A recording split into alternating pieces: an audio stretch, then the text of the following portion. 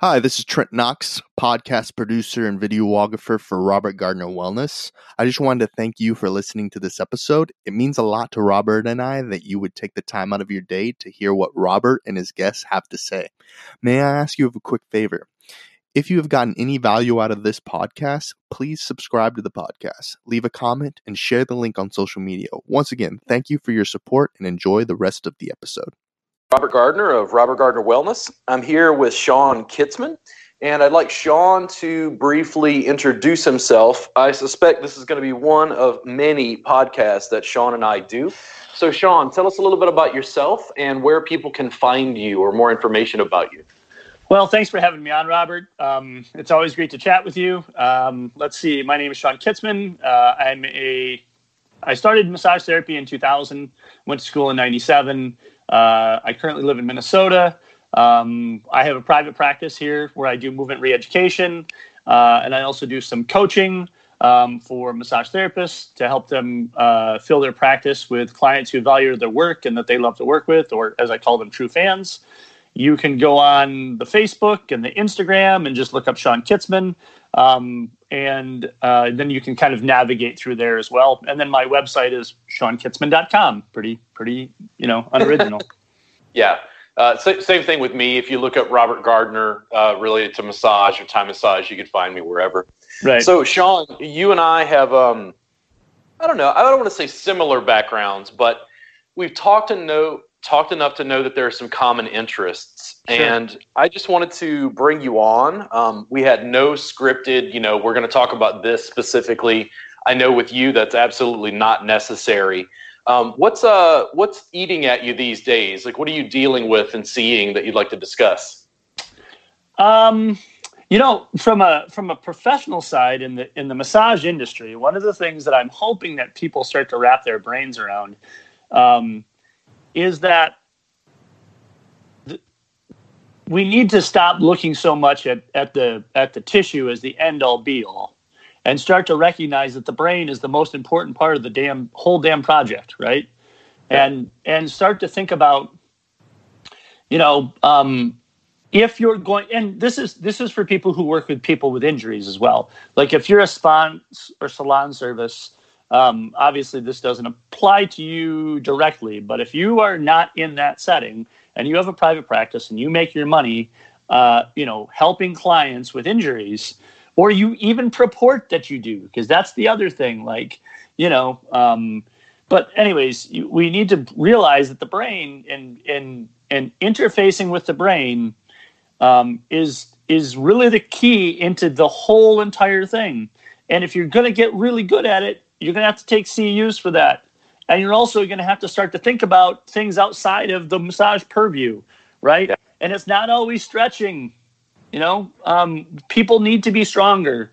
And it's one of the things that, I see people have a lot of misconception with. And, they're also breaking down, this is a whole kind of turn in the industry because of the playing field being leveled of exactly what you and I are doing right here.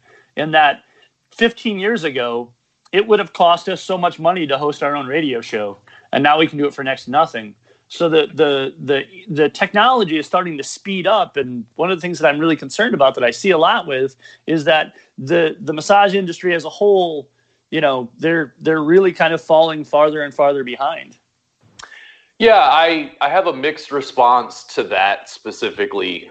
In regards to education, in regards to information flow, I don't really worry so much about the industry as a whole or where is it going. I just try to take advantage of what I know exists and just outperform. Sure. Learn as fast as I can. And I think that you and I, if any educator I think I would talk with, I think has a similar perspective. I don't think you or I rest on our laurels. No. I think we have a tendency to there's so much I don't know. Like, how do I figure out more?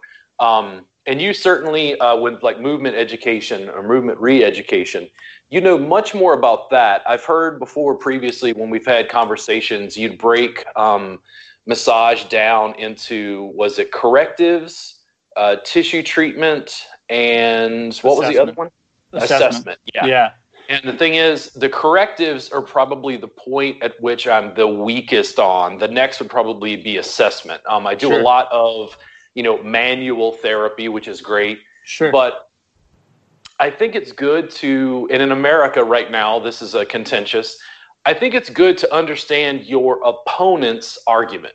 Sure. It's good to understand enough about the pain science community to then debate those things, look at the research, continue to grow and evolve. Like, I used to become frustrated as an educator that massage schools weren't teaching therapists certain things. And then you realize, one, they've only got 500 hours in Texas. Right. Two, you're going to make all of your money by teaching the things they didn't teach in school. So just go. So in a weird way, it kind of gives us an advantage if we're willing to adapt to technology and evolve more rapidly. And I think that you bring up something that's really super important there. And I see this as well. Like, so back in 97, when, shortly after we walked on the moon and, people rubbed sticks together and created fire. But back in 97, when when I went to school, I was a 1,000-hour hands-on program. And I was one of the last 1,000-hour hands-on programs in Michigan. And, the bonus of the school that I went to, as far as massage went, is they had a really nice kind of they showed some subtle energy techniques. They showed some more of the clinical side. And then their idea was, we're going to expose you to both of these things. You're going to, then if you'd like to continue on with the advanced practice, kind of continue on with your courses after you get your certificate, you're going to go either subtle or you're going to go clinical. You might take both of them, but eventually you're going to come back around to the same place. But they did a really good job of teaching us, look, you've got the basics, and that's what our job was. And if you work really hard and you're creative enough, then you can get to wherever you want to with it. And I thought that was a really interesting thing as well. But schools are designed to not make you dangerous, also to cover their own asses, right? And then, give you the basics of work. So my wife is a nurse practitioner, nurse midwife, and massage therapy is really similar to the nursing profession. And there's a number of places that you can enter the profession, right? So you can just go to school, get your associates, and be an RN, or you can get your bachelor's and be a BSN. You can go to, you can go all the way up and get your PhD, which eventually my wife will wind up doing. But the problem with those things though is along the way, what happens is that, people get really intimidated by people with more education in the field. And I see that oftentimes as well. And we have to remember that, if we're going to, and here's how I look at the way that when I start running into issues repeatedly, it lets me know. We were earlier on off camera, we were talking about video games, right? So it lets me know that I've leveled up, right? But I need to go on another quest to level up again, right? Because I'm running into this thing repeatedly. And now I can do that a number of ways, but the quickest way is to do it through CEUs. Right? Because you can take a course over a weekend or a week or whatever it is, or a series of courses. And within a year or two, you can be very proficient at doing that thing.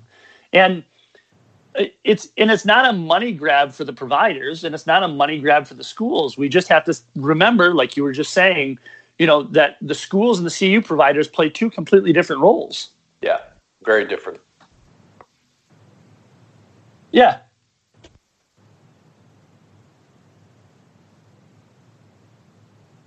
No.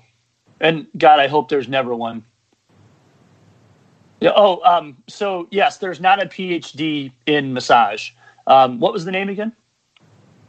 T-Cash. There's not a PhD in massage. And here's where a place that Robert and I will agree on, and lots of people are going to hate us about. I pray to God there will never be a PhD in massage. Because, as my friend, so I have this friend of mine that's he used to be on Wall Street, and his joke is PhD is piled higher, deeper, right? So I just don't see the benefit of it. And the thing with massage, where a lot of people, where I will debate with them, is they will talk about more education is better, as far as like formal education. And I'll go back to my wife, right? So my wife has a master's from Georgetown University, which is one of the best nursing programs in the country. She regularly has to battle with OB-GYNs about the viability of her profession, of her license, and of her craft. And she has a master's from one of the most prestigious universities for nursing in the country. Yep. Florence Nightingale taught at, who is the OG nurse. She taught at Georgetown. So there's a line of chiropractors and physical therapists and PTAs and osteopaths and chiropractors assistants and athletic trainers. There's a line of them that are waiting for us to keep. If we tried to jump into that, they would completely want to burn us down, because that's the pecking order of how it goes. Yeah. I also think, in my experience, what I've noticed is, let's say I'm talking to a chiropractor. If I'm talking to a chiropractor who has a movement-based practice and is a little more interdisciplinary, so he's got a Brazilian jiu-jitsu background or something, immediately my sense of him is there's a little bit more respect, because I feel like he's digging outside of that one thing. Like, I actually liked talking to Walt Fritz because he's a physical therapist. It's similar, but not exactly the same.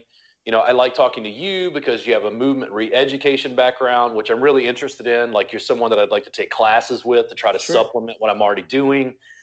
People who are interdisciplinary, I actually like more, because what I see, for instance, between massage and yoga, I see these same debates on Facebook forums where they're reinterpreting yoga and saying, well, maybe BKS Iyengar didn't have the alignment right. Maybe skeletal structure dictates. And it's like, sure, the processes, the practices evolve. When I feel like somebody's a one-trick pony, it starts to their vision starts to become myopic and very and I feel like they're not looking at a broader picture of what's going on. Preferably, even though I don't like those power structures and that pecking order you talked about, I do want to be able to sit down with physical therapists, trainers, yoga teachers, other people, and just be able to shed a little bit of light to be able to bring those professions a little bit closer intellectually. Well, the bonus of that too, in 2019 and going into 2020, is that massage therapy is far more accepted today than it was 20 years ago when I got into the industry, or 22 years ago when I went to school. Right? Yeah. I mean, it's a much you have GPs or orthosurgeons who will say, well, maybe you need to get a massage, and it's a much more viable profession. And also because, again, of technology, I've been to courses where I have good friends of mine that I've met through CEUs that are chiropractors and physical therapists and athletic trainers. 20 years ago, you could not sit them all in the same room at one time. It was not possible for that to open up. And like, I think if you go back 8 to 10 years ago, about 8 years ago, and when when Gray Cook was really pushing FMS or the functional movement screen, and then eventually the SFMA, massage therapists could take the FMS, but they couldn't take the SFMA. But athletic trainers, it pissed off a lot of massage therapists, me included. I'll never take SFMA, right? Just based on principle now, because there's far more ways that I can get around it.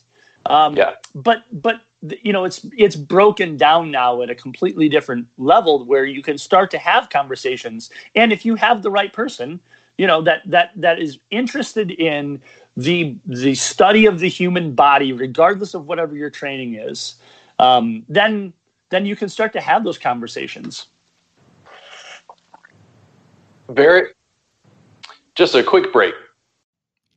For a limited time, Robert Gardner Wellness is offering a free 30-day trial of his industry-leading subscription service, Reboot Insiders Club. That's right, your first month is free of charge, and after that it's only $7 per month to continue your subscription. Don't worry, you can cancel at any time, and if you cancel before the 30 days, you will not be charged. Inside, you'll learn massage and body techniques and how to thrive in business for only $7 per month. You get access to over 350 plus hours of online classes, including table and mat work and business and marketing. Membership to our Facebook group exclusively for subscribers. And additionally, you'll receive occasional bonuses. And in the past, we've given additional NCBTMB approved home study courses with CE credit. So don't wait. Get your free trial today. Head on over to rgwellness.store. That's rgwellness.store. Can't wait for you to join our subscription service. I'm Robert Gardner, and I'm here with Sean Kitzman. Sean, if you can introduce yourself just briefly again, tell people where they can find you. I believe your website is SeanKitzman.com. Yep, Sean, SeanKitzman.com. You can find me on Facebook and Instagram under the same thing, and then you can kind of get to me, through all of that. Both of those are public profiles, so if you decide that you can't sleep at night and want to listen to me rant on, then, I've heard it's good for insomnia. So we were talking about interdisciplinary findings, interdisciplinary research, collaboration across industries between personal trainers, yoga teachers, massage therapists, chiropractors.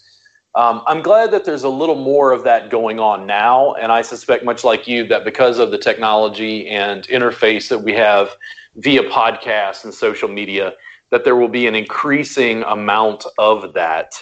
I've also noticed I follow a gentleman on, I think I've asked you before about this, Functional Patterns on Instagram. Sure. And I don't know the guy's name who runs it, but boy, is he good at polarizing the audience. He takes no flack from anyone and just smacks people around in the comments. It's Naughty, right?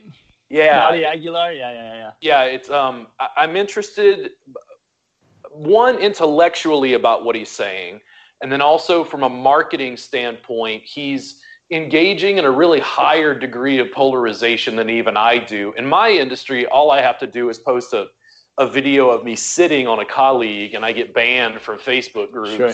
So the lines are a little different. I'm certainly representing something different in the marketplace. And then also I think within Massage Entrepreneurs, the Facebook group, I don't think a lot of our colleagues really understand what you're doing in your practice, not your coaching practice, sure, but in your practice. And I've talked to you enough to go, oh man, your correctives are like off the charts in a different angle that I just don't know.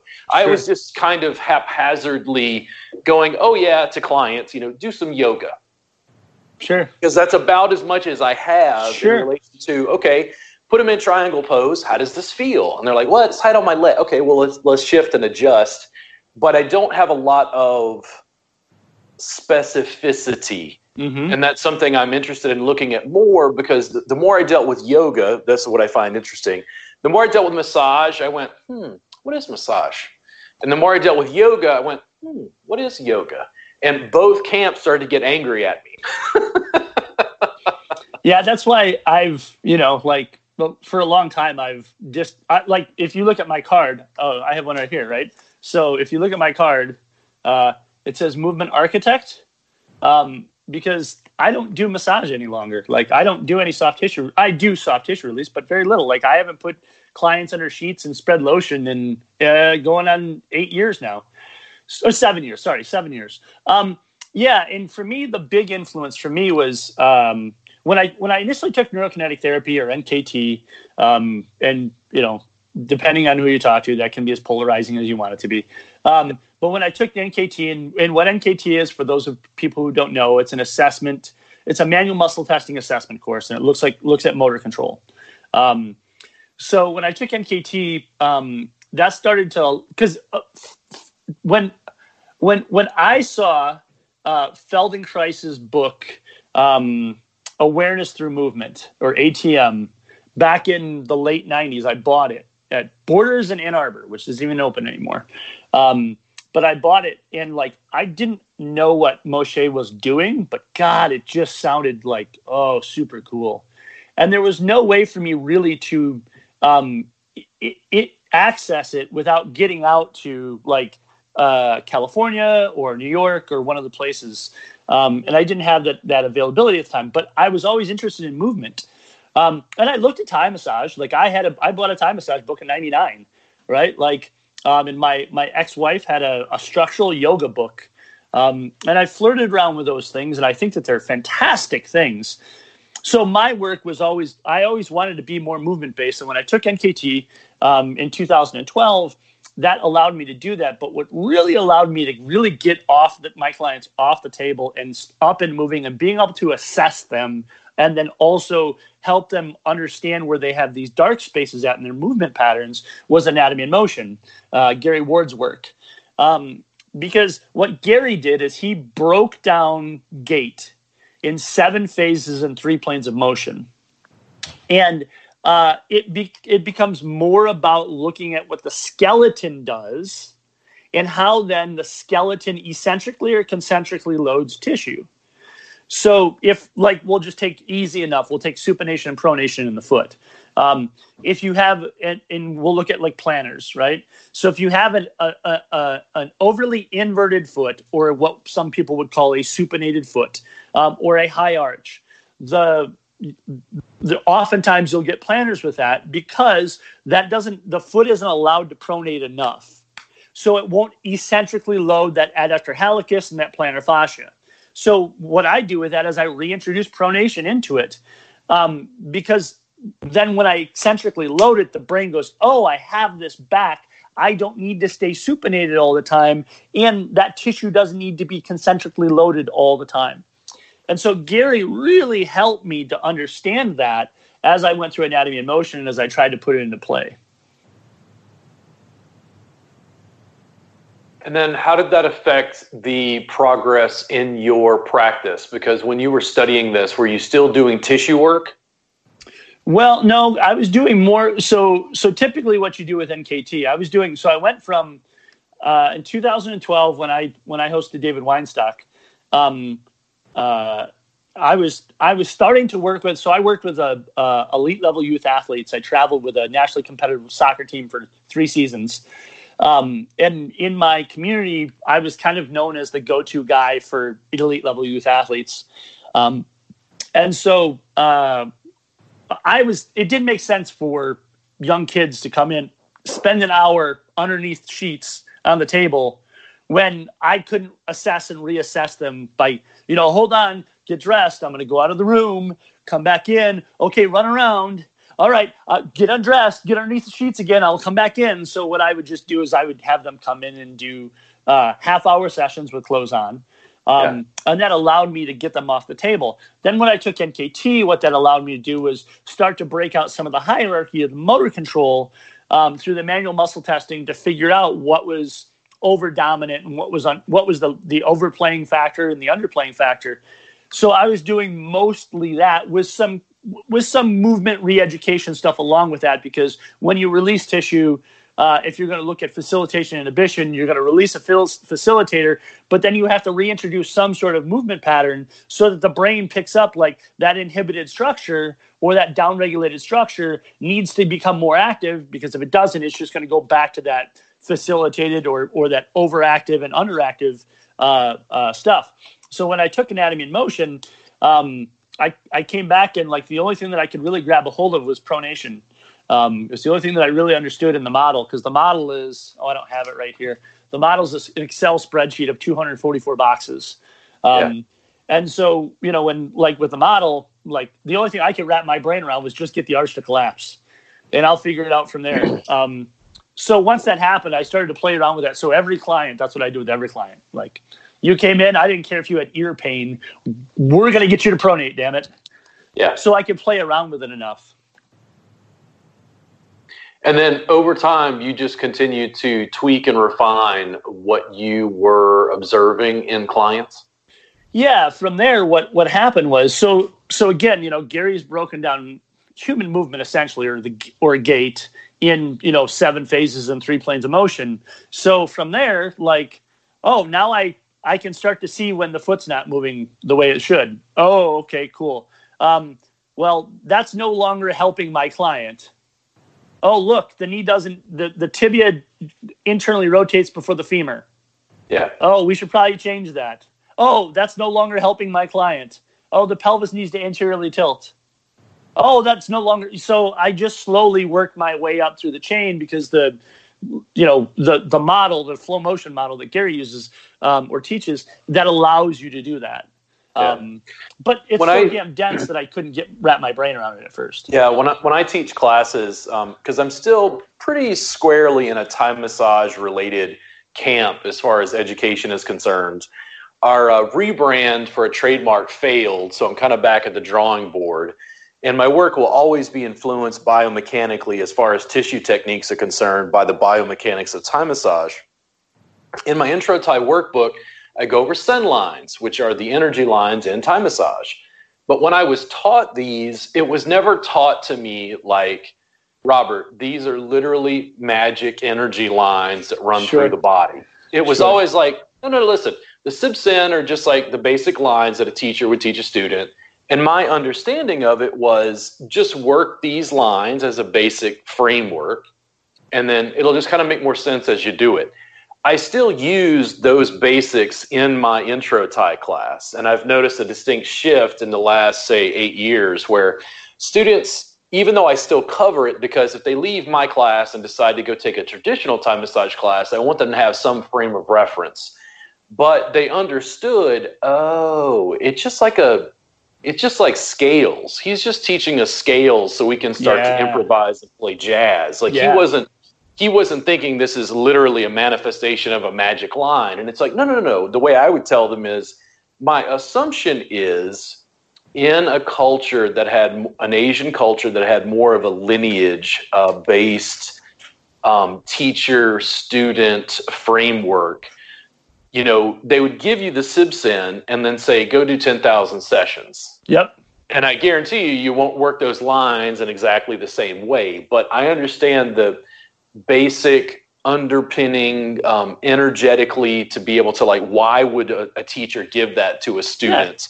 Yeah. Just give them something to get started with. As it developed, it was me as a Westerner looking at musculoskeletal anatomy, looking at Sen lines, looking at, say, eventually trigger point therapy and referred pain patterns. And then when I looked at it, I went, oh, man, this is all the same stuff. They're just using slightly different language to communicate about it. And I've done fairly well, at least intellectually, as a former philosophy student, at taking on certain ideas for, a concept and framework to try to understand things, where I can also perform what I call in philosophy a thought experiment, which is we think something, but we don't hold it as part of ourselves. We just go, well, what if this is the case? And I find that's really challenging for a lot of people. They don't have that same skill. So I tend to not be religious, if you will, about certain camps and the way they look at things. So I think even from what you're talking about, Sean, there are people in the pain science community who would go, no, sure. Other than you said it's about the brain, the nervous system, they'll start to, assessments, hand muscle testing, they just seem to trash everything. But I feel like there's a common language being spoken, but there's no what I would call a unified field theory yet. Yeah, the problem becomes is that we start to argue about semantics. Yeah. And then once we get into semantical arguments, then it's ridiculous. I mean, like I here's the only thing I care about. Does my client get better? I tell my clients all the time, I would love if I could come in, if I could figure this out. I would totally do this, by the way. If I could come in, set a pencil on your forehead, walk out the door, go get a cup of coffee and a muffin at Starbucks and read for 45 minutes and come back and charge you full boat, I would, so long as you get better. Yes. I'm not married to anything. Yeah. Now, the other end of that is from my martial arts background. I know that if you're going to become proficient at something, you have to go through the struggles and the trials and the tribulations of sucking at it. So, you have to be prepared if you're going to. I was just talking. So before we got on, I was at jiu-jitsu, and I teach an intro to MMA class. And I was telling one of my students this morning, if there's 5 areas in jiu-jitsu, if there's 5 positions that you're going to attack from, in the belt color system in jiu-jitsu goes white, blue, purple, brown, black. You can legit be you could be a purple belt or a brown belt or a black belt and legit be a white belt at one area because you just never spent any time there. And so, I think that's the other thing that I really try to encourage people to do, because they're really afraid of risk. But if you've developed a good enough relationship with your clients, like I have a client, so I work with a lot of athletes, and I'm starting to work with a ton of pitchers. And what I've done is I've taken the anatomy and motion model and broke it a little bit to fit pitching. And I'm actually in the process of I'm mapping out pitching mechanics biomechanically. And so, but when my client comes in on Friday and he comes in with his teammate that has never seen me before, I guarantee you, I could tell my client I'm going to take, a hairdryer and blow it on him. And he's like, oh, cool, whatever. I don't care. If you've developed a good enough relationship with your client and you've provided them with positive outcomes, most of the time they're going to be very interested in your growth because ultimately it helps them out as well. And there's this really cool thing because they can say, oh, I remember. Do you remember when we first started doing this and you were really bad at this and I helped you out with it? It gives them some ownership of your growth as well. If you're enjoying this episode and you would like to support Robert Gardner Wellness, head on over to rgwellness.store to see all of the products that we currently have in our marketplace. As well as earlier mentioned, there was the first month free, the Insiders Club, Reboot Insiders Club. There's also workbooks, DVDs, digital copies, digital downloads. There's a bunch of different things inside of the RG Wellness store. I highly recommend you go on over there and check it out. See if there's something that will help you improve your practice and increase your clients or knowledge with your students. And once again, that's rgwellness.store. Thank you for listening to this episode. Hey guys, it's Robert Gardner, and I'm here with Sean Kitzman. That's SeanKitzman.com. It's ShawnKitzman, SeanKitzman.com. But Sean, you can introduce yourself. You said they can find you on, I believe, Instagram and Facebook. Yep. Instagram and Facebook. I'm both there. They can look at me there. Those are public pages. So if you want to seek me out and interface a little bit or follow some of the stuff I do, that'd be great. If I deal with educators who have the one thing, it answers everything. Sure. I get very nervous very quickly. And what I found with my clients was I got very good at manual therapy. Oh, you're having pain? Where are you having pain? Asking them questions and applying a soft tissue technique that would help them fairly rapidly. That's my current highest skill set. Sure. Now I'm in a place where I have mashed everything in creation. And I'm looking for more, which is kind of how we fell into, talking and chatting, conversing. What I find most interesting about what you said about the pitcher will trust you, you're using a hairdryer. Yeah. My clients, I never, when we started talking, you talked about pronation, supination of the foot. And then as you talked about this, adductor hallucis, I think, and then you said, oh, they got a high arch. Those little things are something I notice as an educator because you're using more specific language that would resonate with, say, a personal trainer or a physical therapist. But then the consumer goes, oh, they were just talking about some muscles and the arch of the foot, so it makes it easy for the bus driver to understand what's going on. My clients, I never lorded it over. I never acted like, well, I am Robert Gardner. I have studied for many, It was always like, hey, Frank, what's going on? Oh, man, you're having problems that, there's pain running down the back of your leg? Oh, okay. And if, let's say he was having a case of piriformis syndrome and I applied a soft tissue technique, worked on his piriformis, and he's like, man, that's amazing. How is that better? And I'd go, Frank, as best as I can understand, and I'd go to the anatomy chart and just show him. What I found happened was, as I worked with clients and they had increasingly challenging problems, so you talked about pictures, it's got to be really challenging. When I hear pictures, I go, oh, shoulder joint, massive rotator cuff, intense strain physically on this very specific area, huge range of motion in this single joint on the body. My clients didn't respect me less when I didn't know. Sure. My clients respected me more when I said, listen, this is what I think I understand, but there's this other component. So I'll give you a quick example. I went to San Antonio to visit Candace. My colleague, who is an acupuncturist, had worked on someone. They were having pain down their leg. He said, Robert, listen, I'd like you to contact this guy, see if he'll get a session so you can deal with your soft tissue component. I think something's going on. Based on what I was hearing, I went, I think he's got a bulging or herniated disc. This is just talking to the acupuncturist. I go in for the session, work with the guy. He's got a little referred pain from his QL or maybe his piriformis, but I told him before I ever put hands on him, listen, based on the information you're giving me, this is not a, how do I put this? I'm not prescribing anything. I'm not diagnosing anything. I'm just saying, based on what I've seen in clinical practice, it sounds like you might have a herniated disc or a bulge. Sure. I don't want you to think that's the end of the world. People have herniated discs and bulges and have no pain at all. If that is in fact the case, you're probably going to get limited benefit from what I'm about to do. Then you're going to need to go and see the doctor for the scans. And sure enough, he felt better by about 2 points on a pain scale. Sure. He got a little relief. But went to the doctor 2 weeks later, messages me and says, hey, you were right. It was a herniated disc. I think his expectation of my professionalism and his opinion of me went up, not because I was trying to rebook him for another session, another session. It's that I knew enough about the soft tissue to know, hey, I think you're having a deeper issue I can't manually, put back in place.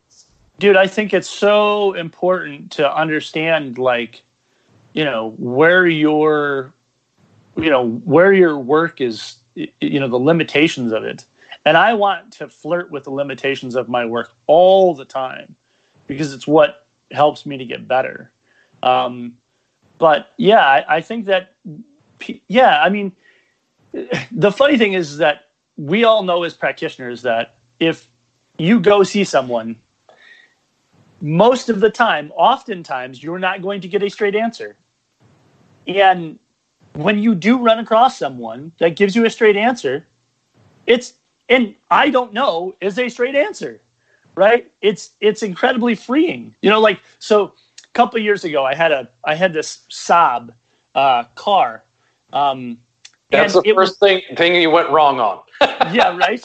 Right? This makes me think. I don't know a lot about Saabs, but yeah. Yeah, no, yeah. So Saabs are a very finicky group of people, and they're finicky cars. I loved this car; it was fantastic. I bought it off my buddy that was in Wall Street. Right, it was on Wall Street. It was perfect. It was a gorgeous car, right, and it was a blast to drive.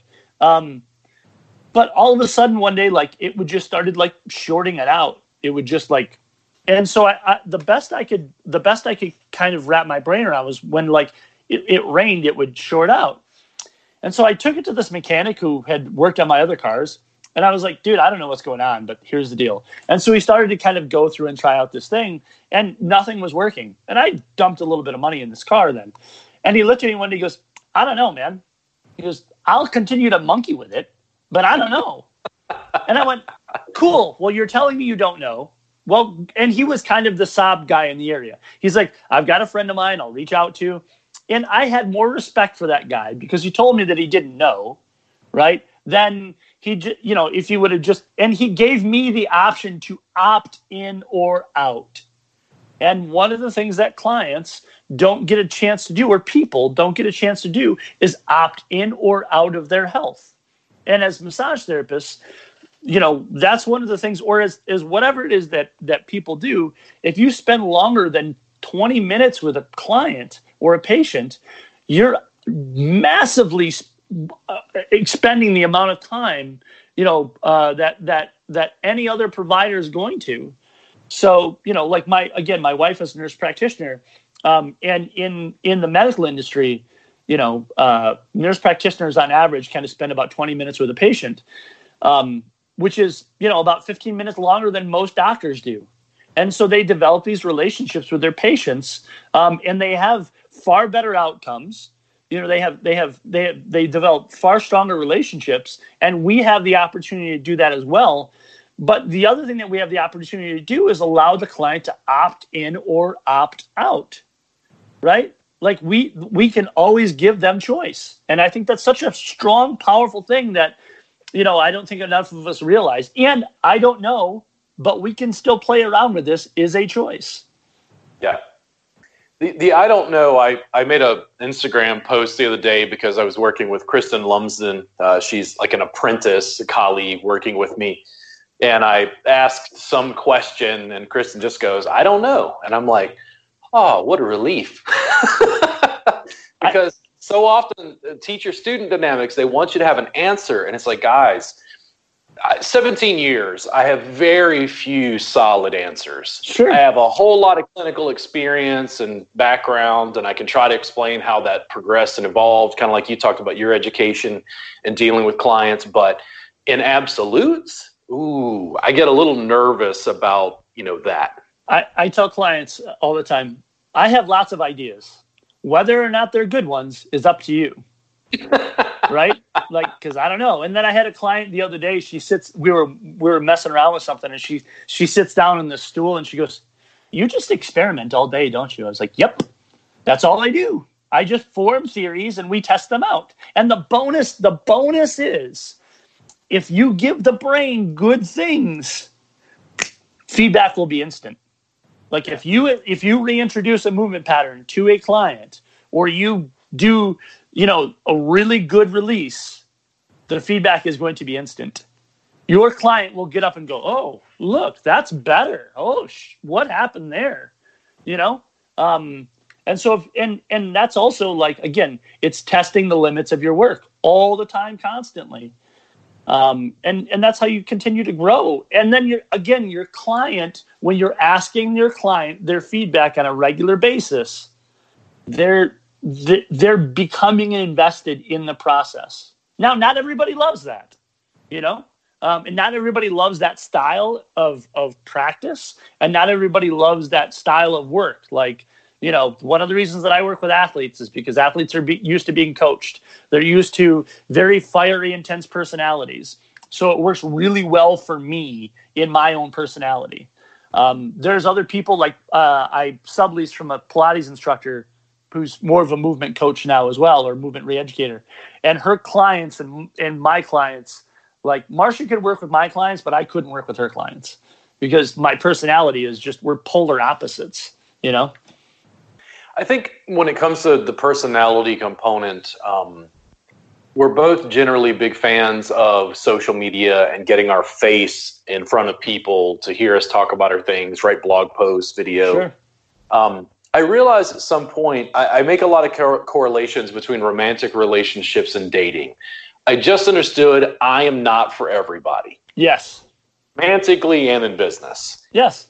But if you continue to put out information to a larger and larger audience and allow your people to contact you, then you're able to, I think, be more authentic. You're able to ask the questions you need. You're able to continue to explore, which sounds like for you is just the same as me. Like you have a tendency to want to continue to evolve, and you need a certain sort of client that isn't just a passive service receiver. Yeah, and the other thing with putting that content out there, one of the reasons that I put content out is so I can practice my pitch and get better at explaining it. Because, when you deal with these really, heady, complex ideas, my goal is to meet my client where they're at. Now, in Minneapolis, it's a pretty educated community. But when I was living in Michigan, 20 miles south of Flint, the education level was a little bit different, right? But my goal has always been to meet the client where they're at and then collectively because I learn more from my clients than I do from CEU courses, right? Because when you're in the CEU course, everything works. It's all perfect. And you come back and you try it on the first client and you're like, well, shit, that didn't work. What happened? And so you have to have this ability to adapt, and again, invest your client in it. But the more that you talk about it, and Facebook and Instagram give you great platforms to talk about your work and talk about the ideas of your work, the more you talk about it, the easier it becomes to explain, because you're getting your reps in, explaining it, and interfacing with clients. I think looking at it as an art, I feel like some therapists feel like, they're either not good at painting or they're amazing painter. Right. But they don't see Picasso painting every day for 30 or 40 years. And it's like, I'm not a painter, but I guarantee you I can slap paint on a canvas. And if I did it every day for 30 years, I would be much better 30 years from now. I think education itself is an ongoing process. And they're still thinking, well, I got my degree. Right. I got my certificate. Right. And I'm like, I'm a brown belt. I'm a white belt. Yeah. It's like, for me, that's just not. I mean, no, those are good signifiers. There's a good thing about social proof. I'm not downplaying those things.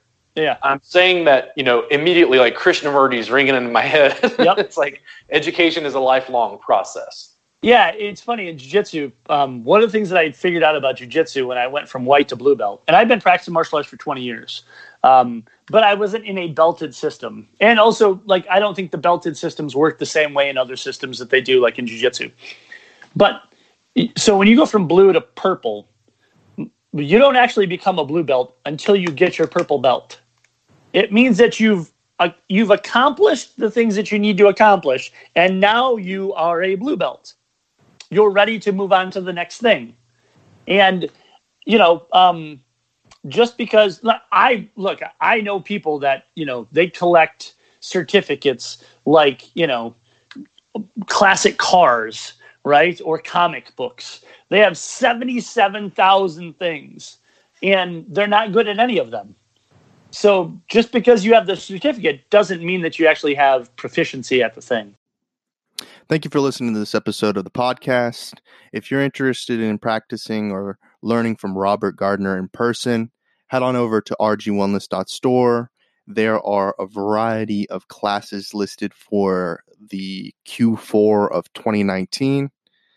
Let's take a look at what we've got. We've got Chicago, Illinois on October 6th, Houston, Texas on October 18th, Christiansburg, Virginia, October 12th, Round Rock, Texas, November 3rd, Yelm, Washington, October 26th, Round Rock, Texas, October 21st, Dallas, Texas, March 29th, and Virginia Beach, Virginia, September 22nd. Check that out. If any of those dates work for you, those are the Intro Taya classes, as well as the Body Workers Conference, available to you all through the rgwellness.store. Head on over there and check it out. Thank you. I'm Robert Gardner, and I'm here with Shawn Kitzman. Again, that's ShawnKitzman.com, ShawnKitzman. You can also find Shawn, I believe, on Facebook or Instagram. He has very public profiles, he's told me.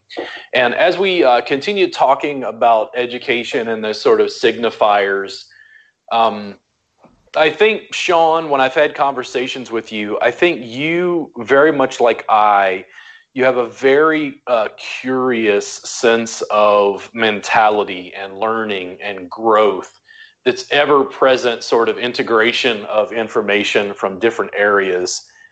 One of the things that I think was most interesting, we talked about, stages, right? So I made Intro Tie, then I made Table Tie, then I made Phase 1, and the students would look at it and go, I don't understand, it keeps changing. And I'm like, oh my word.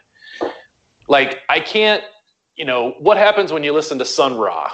It's free jazz. So what happens when you listen to Coltrane? It's like, it's got to improvise. And in fact, as an educator, they need sequences. Yeah. And I'm almost in this weird process where I've got this, soft tissue techniques that are college level, mobilize the person, change their space in space, So it's not just prone and supine, one. Sure. It's mat based, using your legs and feet, multiple points of contact, shear, glide, all this stuff.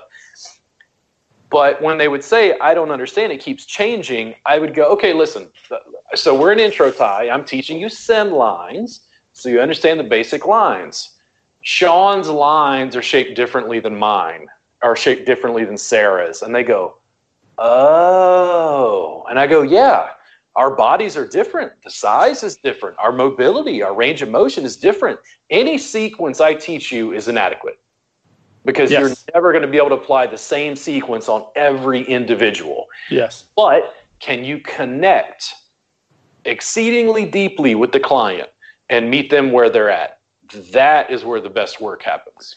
Yeah, because it goes back to that idea of the brain, right? Like I've done this before with my work where like I've done my assessment, I've interviewed the client, I've done my both my verbal assessment, my static assessment, my movement assessment, and I've been damn sure that this thing was going to do it, and it didn't. And the reason why it didn't is because the brain didn't believe that it was safe. So I think that the brain, I think we have to remember too that like we're not very far removed from animals. I know we think we are because we got the phone, we got the car, like I know we think we are. But and here's how you see this: like go to an intro jiu-jitsu class and watch people who are highly evolved creatures go back to very basic functions and fear functions when they're placed on their back and someone's on top of them. Like I remember talking to this kid when I first moved here to Minnesota. He said, yeah, in foundations, I didn't even know what happened. I just bit the guy. He was that far into his reptile brain that he freaked out, right? Of course, his training partner probably wasn't too happy about it. Yeah. So I think the thing that we have to remember when we dealing with what you're talking about, you're never going to have the perfect thing that fits everybody. We have to remember that amygdala or the reptile brain, I really believe that it has like three primary roles, right? Move the species, protect the species, preserve the species. And I think it goes sequentially because the brain knows that if you can't move the species, you're not going to be able to protect the species. If you can't protect the species, you can't preserve the species. So preserving the species is food, shelter, water, reproduction, right? So those three things there are critical. So when you do your amazing thing and your client gets up and goes, shit, it still hurts. That's because the brain, the reptile brain, knows that it can't move the species and it's going to flag it. And then here's the hard part about working with athletes. Normal people do this too, but athletes are really good at this. They get up and, let's say their shoulder hurt when they did this before, right? They get up and they fling it in 75 million different degrees at 100 miles an hour. They go, oh yeah, that feels good. But this hurts. Because it goes back to they know their job as an athlete is to move. And so they know that this is the next place that the brain is telling us this. It's not that they've told you that, oh, well, your work isn't good. It's now the brain goes, oh, this is where it is now. So we need to sort this out. And so it just goes back to we have to remember the brain is the important thing, When Iyengar would talk, and Iyengar is the alignment guy with the Hatha Yoga. And then Iyengar, as he worked with Westerners like me who were tight and restricted and whatever, he gave them props. Yep. And then the more I looked at that, and it was like everybody kind of complained, like, well, the props make people lazy. And then Iyengar would say, he would say something mildly philosophical, like it was awakening their intelligence. Yeah. And I'm like, you crafty little asshole. Yep. You were putting an input into the student's nervous system so they could work on themselves. And then in combination with the breathing, let's say you were having a problem, you could kind of, you could press into the tricep and, right there. Yeah. That, whatever that is, within my practice, because again, I was kind of taking Thai massage and yoga and kind of crafting it somewhere. Like it was hard for me to explain the freedom I felt in my nervous system by comfortably putting myself in a position to lengthen a tight, restricted muscle to be able to then breathe, which again does what? Parasympathetic, sympathetic nervous system. lowers my heart rate, lowers my anxiety, and it says, hey, this is safe. And then all of a sudden it was like, oh, yeah, no, my arm can move that way. Again, sort of, awakening the intelligence. I was like, you're just retraining their nervous system, man.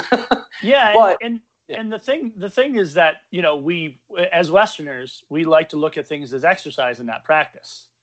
Right. So when I talk to my clients about doing something, so I do, here's one of my favorite things to do with people that have, like, let's say they have like sciatic pain.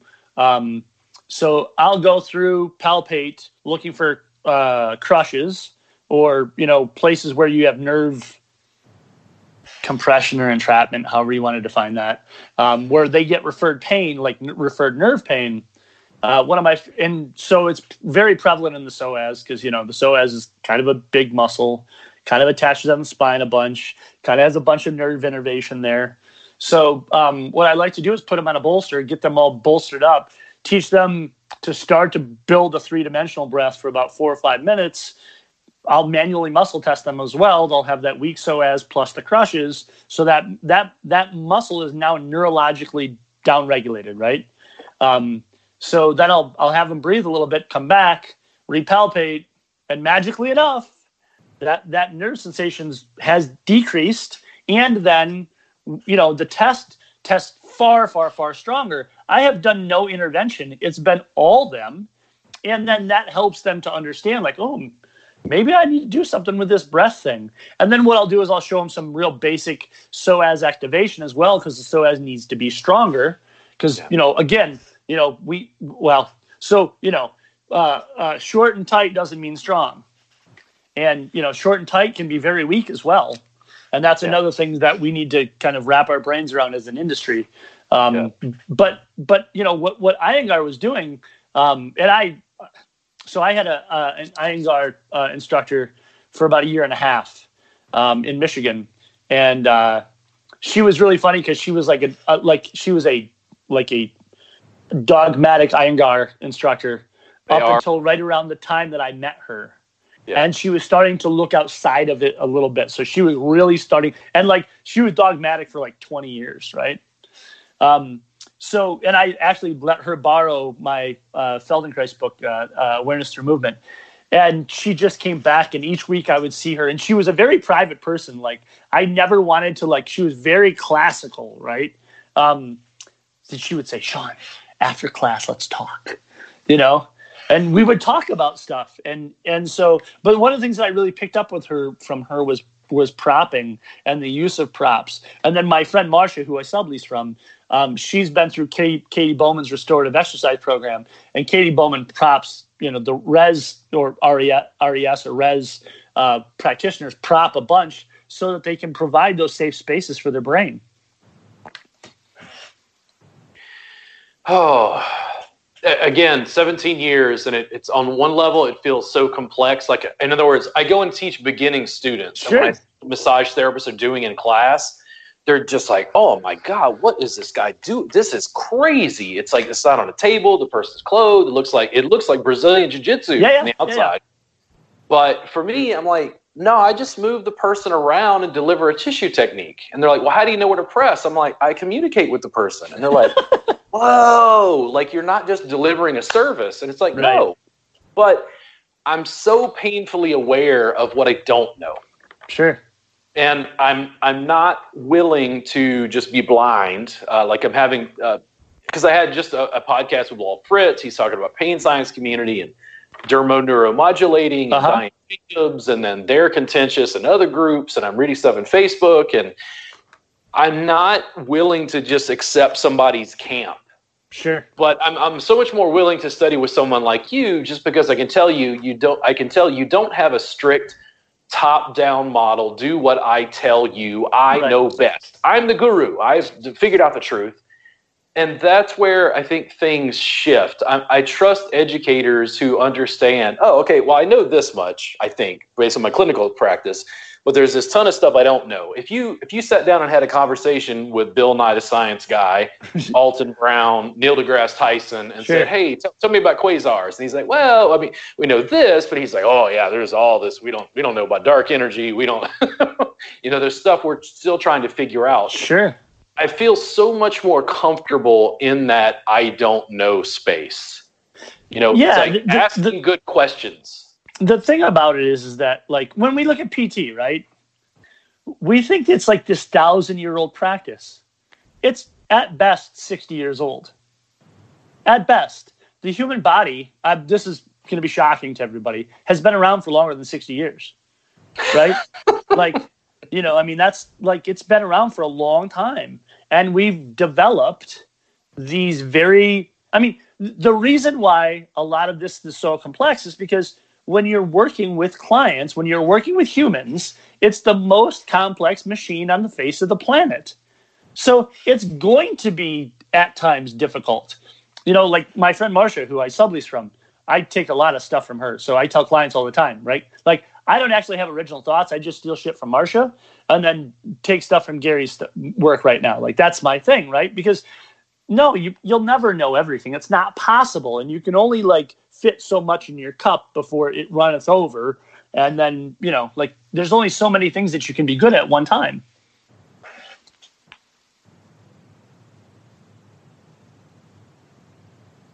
You have to test your edges. If you don't test your edges, you don't improve. So I'm not a martial arts practitioner. I have considered getting into Brazilian Jiu-Jitsu for a lot of very specific reasons. But I also assume, do you improve as a Brazilian Jiu-Jitsu practitioner by competing with people who are of not as same skill? Yeah, no, you get better against people that are better than you. Yeah, so there's this really interesting thing. So here's the time where I talk that people who don't care about jiu-jitsu can watch this for insomnia and they'll go to sleep. So Marcelo Garcia is widely regarded as the GOAT in competitive jiu-jitsu, modern competitive jiu-jitsu. So if there's a couple jiu-jitsu people out there, yes, I understand Hickson was really good as well, but I'm just talking about Marcelo because it's a fair comparison. Marcelo says that when you learn a new technique, when he learns something new, he always goes to try it on the white belts. So then he can figure out the pieces of it that work, and then he'll do it on the blue belts, and then he'll do it on the purple belts, because there's this hierarchy of body awareness that they have. And then sometimes it's really weird. Like, you'll get a white belt or someone who's not as good as you are, and man, you've nailed this technique on upper belts. And somehow, some way, this person innately just has this squirmy nature, and they get out of it with something that you've never seen before, because they're a novice. Yeah. And so that's just like clients, like clients do the same thing. They present us with challenges that you cannot understand. Like, this funny thing. So what I'll do is I'll have my clients film me doing their homework, coaching them through the homework. It's a video with audio. It's not hieroglyphics. And the things that they come back with, I don't know what they were watching, but it sure in the hell wasn't what I was doing. But that's just how their brain orientated the movement pattern. And then what we do is we refine that. I'm amazed by it. I'm like, and with my clients that I have good relationships with, I was like, are you sure you watched what we talked about at the end of last session? And then we'll kind of have a laugh about it, and then we'll go through it again. But it's just all how their brain orientates. And sometimes it's ways that you could never predict.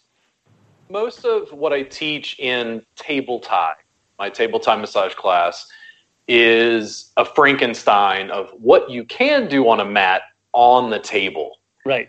And I've learned over time, because of core curriculum and sort of massage culture, I go in, talk to the students, and I go, how many of you or how often do you use side lying? 2 people out of 20 will raise their hand and say only when the person's pregnant. And I go, oh, wow. Like, there's an entire primary position on the table they don't even use. Right. They're not even ready for mat-based work. Like, mat-based work to me isn't prone, supine, seated, side lying. It's like, move the person around in gravity and address what needs to be addressed.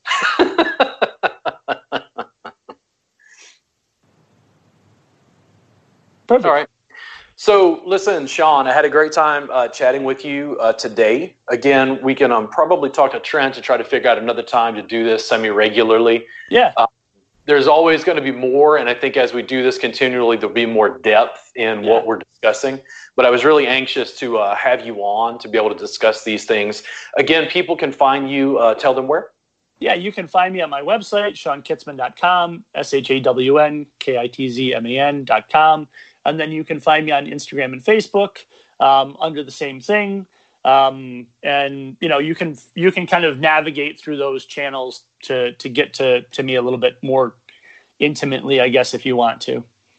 So if I remember correctly earlier, you're seeing clients, but you're also doing coaching for massage therapists. Are you teaching CE classes of any sort?